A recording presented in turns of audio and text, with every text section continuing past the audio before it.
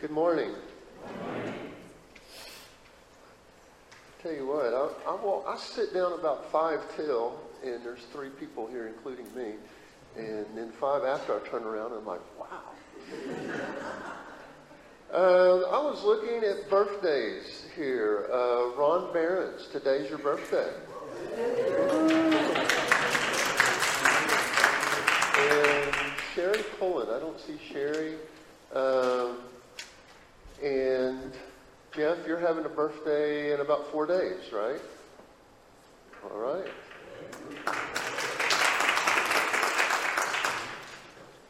In Rotary, when it's your birthday, you have to write out a check for the number of years old you are. So, Jeff, if you need me to help you do the math. Okay. Kay Wishkemper back there had knee surgery and is hearing hurt. All right. Well, blessings upon us all. Sitting there thinking, I don't know if I really need to preach a sermon or not. I think my sermon pretty much got preached in Chandler's video on helping both locally and in the Ukraine and the children's sermon. But I'll give it a shot. Today, the sermon title is Love. And it's kind of a preacher inside joke, I think. That when someone asks you what you're going to preach on Sunday and you have no idea and you're desperate, you say, well, I'm going to preach on love. And who can argue with that, right?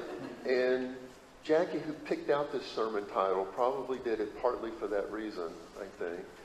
But at the same time, it's not a joke, because indeed, the very essence of Christianity is love. So, what's the greatest commandment? Someone asked Jesus. What's the greatest commandment?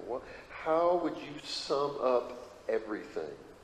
How would you sum up in a few words or a couple of sentences the whole entire Bible, our entire religious history, the cliff notes to Western philosophy 101, the essential existential human predicament, the solution to Einstein's quest for a unified theory? What do you say, Jesus?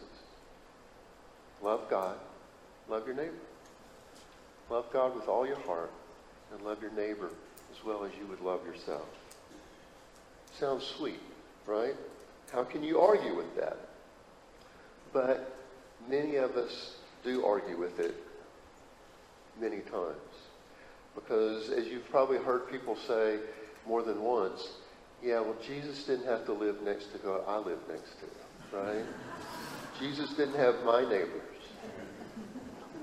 I've realized lately that I'm in a kind of a neighborhood watch program, as in one of my neighbors is watching me pretty closely. A few days ago, my sprinkler system went off on the wrong day. And it wasn't 10 or 15 minutes, it was a knock at the door, and it was somebody from the city, and he gave me the speech and the warning, and I apologize, but somebody called it in, okay? And a few months ago, my sprinkler system went off at night, and a sprinkler head busted, and it was shooting out water, and there was a knock on my door at 10 o'clock at night, and it was the city, and somebody had called it in. And don't get me wrong, I mean, I'm all about water conservation, and I'm glad someone told me, but I really wish my neighbor, whoever it is, would just knock on my door and say, hey, your system's busted. And I would probably say, thank you for letting me know. And maybe I would say, you want to come in and get a cup of coffee with me? Maybe we can get to know each other. Maybe as neighbors, we could actually be neighborly. When we were living in a previous town, our house was literally at the very edge of town. And across the small pasture behind our house was a neighbor lady.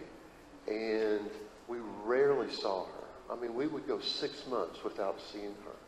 But part of her property adjoined ours, and there wasn't a fence, and if my kids stepped off onto that property, she was out there and on them.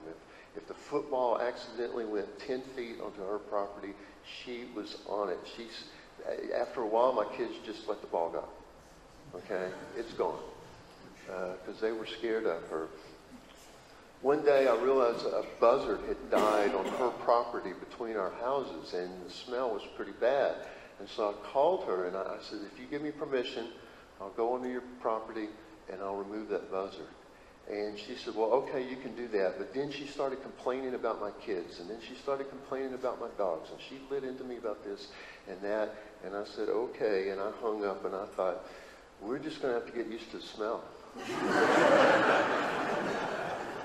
I'm not helping her. So neither of us were very neighborly on that day. Okay. The third example. From an advice columnist. We'll just say it's Dear Betty, okay? Dear Betty, my wife and I share a driveway with our neighbors. These neighbors are keenly aware that my wife and I do not share their political views. After the election, one of them quit speaking to us or even acknowledging our presence. After a few months, I approached him in the shared driveway and said, Bob, it is obvious you're not speaking to me. If I have offended you, let me know and I will do my best to apologize. His response was, I'll think about it. That was the last I heard for a while, and he continued to shun me. A few months later, he rang my doorbell and asked us to accept his apology, saying only God can judge. I knew what he meant. Life is short, the neighborhood is small, and neighbors need each other, so my wife and I accepted his apology. Now, months later, he's back to not acknowledging our existence. I see him several times a week. I'm happy to continue turning the other cheek, but with no results so far other than both cheeks getting red. Any suggestions? Free thinker in Texas. I thought, don't hurt yourself patting yourself on the back there. Free thinker. Dear free thinker, stop turning any of your cheeks in this neighbor's direction. It's a shame that so many relationships have been destroyed in this country because people are unwilling to talk with or listen to each other. Folks on both sides of the aisle had their reasons for voting the way they did in the last presidential election. Those reasons cannot be understood unless they are calmly discussed. Individuals who are not mature enough to discuss their differences are really not worth your time, so ignore what he's doing and go on with your life. And I thought, what? She says that we need to talk to each other, but don't talk to this person. Right? The problem is we don't get along, but don't get along with this person. Shun this person. Huh? Now, what do all of these neighbors have in common? All these neighbors are worth dying for. All of these neighbors are worthy of forgiveness. All of these neighbors are worthy of our love, even when they're loveless towards us. Jesus said, love your neighbor as yourself. And I assume Jesus meant even his neighbors who hung him on a cross. Neighbors turned executioners, whom he forgave on that old rugged cross. He would not stop loving even them. Soren Kierkegaard, a 19th century theologian, says that we are called to be followers of Christ, not admirers of Christ. When you're an admirer, things can feel fairly optional, right? You sit up in the stands, maybe you admire the coach, maybe you admire the team, but you're not on the team. Huh? When you're an admirer of Christ, then some of the things that Christ says can seem fairly optional. But when you follow Christ, you're all the way in. Follow me, says Jesus. Where are we going, Jesus? To the ends of the earth. Follow me. Now, at this point, I could easily finish off the sermon with a rousing, we need to all try harder to be good neighbors, right? Which implies we're not trying hard enough. But I want to flip this and approach this from a point of grace. Because I've been thinking a lot about that lately. I've been thinking, I think you would agree with me that in our culture, there's a real lack of grace. Particularly social media, right? A real lack of grace. If I don't really say much about anything truly important on social media. On Facebook, I'm going to put kittens and pictures of my kids, okay? Because if I were to say something that I'm really wrestling with, if I were to say, maybe we need to give these immigrants a chance. I suppose that I probably would get some pushback. I would probably get some graceless responses because we're in a social media culture about who's right and who's wrong and who's worthy and who's unworthy and who you need to be outraged at, who you need to be angry with. If I were to go on social media and say maybe instead of petitioning politicians to write restrictive laws for transgender families, and if I said, well, maybe we need to just pause. Maybe we need to knock on their doors. Maybe we need to listen and get to know each other. Maybe we need to search for a little grace. I know I would get some pushback and some graceless replies. But if one of you were to take that up, you might end up knocking on my door because my family is a transgender family. I have a relative that years ago, he decided to come out and became a she. And it scandalized, it outraged our family. And he was shunned and not much grace in our family at all. Right before we moved here, our family went through some things and she came to our house. And I think she was expecting the same kind of rejection that he was getting from the rest of the family. And I said, I love you. I said, I love you and I'm always going to love you and there's nothing you can do that's going to make me stop loving you. And he stared at me for a minute. She stared at me for a minute and then turned around and walked off. And I told Brenda lately, I said, I don't think anybody in this family said that to her in a long, long time. A little grace. A little grace that changed our relationship. She was here for Thanksgiving. Now, if it sounds like I'm bragging, I'm not. Because first of all, I have to ask God to forgive me for my silence. For the years in my family that I said nothing. And I have to practice what I preach. You've probably heard me say before that I didn't enter the ministry because I was such a good Christian. I think God put me in the ministry because I was such a bad layperson. That I needed this imposed structure to force me to do what maybe I would rather just stand to the side and be silent about. Tell one more story that sounds like I'm probably bragging. But my point is just the opposite. My point is a little changes someone's lives. When we were in West Texas, I was on the volunteer fire department, and we got a call for a house fire. And no one was home, so it was already burning quite a bit before anybody noticed it. It was about 10 miles out in the country, and the time we got there, it was fully burning from one end to another. There was nothing left. And the family showed up, which was a young single mom and her 5-year-old daughter.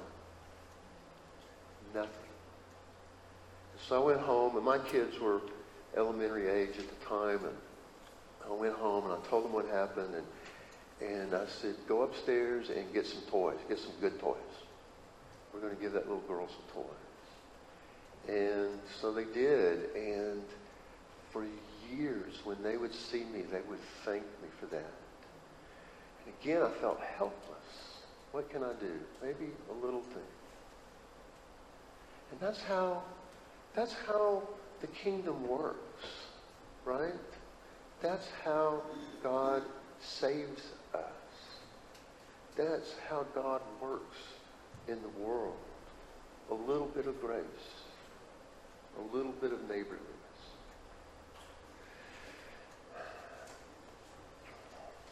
Dear Betty,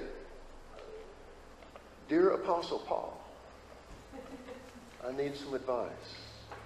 What do you think? What should I do? Put to death, therefore, whatever belongs to your earthly nature.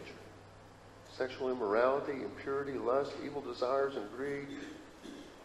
Because of these, the wrath of God is coming. You used to walk that away in the life you once lived.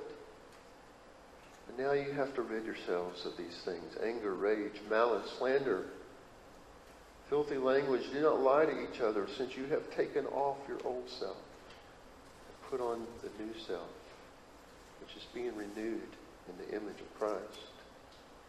Clothe yourselves with humility, gentleness, and patience. Bear with each other and forgive one another if you have any grievance against someone. Forgive as you have been forgiven. And on all of these virtues, put on love. Now here's the thing. The Apostle Paul would have been the worst neighbor you ever had. He was rigid. He was black and white. He was judgmental. He persecuted Christians. He was hateful. He was none of these things until he encountered the living Christ. And the church took him in. The very church he hated took him in, baptized him, and said, now you're family. And we're never going to give up on you. We're never going to stop loving. You know, worship is really just saying thank you. That's what worship is. So I want you to just think for a moment. Close your eyes if necessary. Think of some person who extended you, maybe in their eyes, a little bit of grace. But it was a game changer for you. Maybe a parent, a grandparent, maybe a coach, maybe a teacher, maybe a neighbor, maybe a friend that just wouldn't give up on you. Maybe in that horrible, terrible time, someone stood with you. Someone got down on the field to play the game and not just staying up in the stands. Someone for whom a little grace changed so much. And now imagine Jesus standing before you. And you say, thank you, Jesus. And Jesus says, oh yeah, I sent that person. Now come on, follow me. Amen.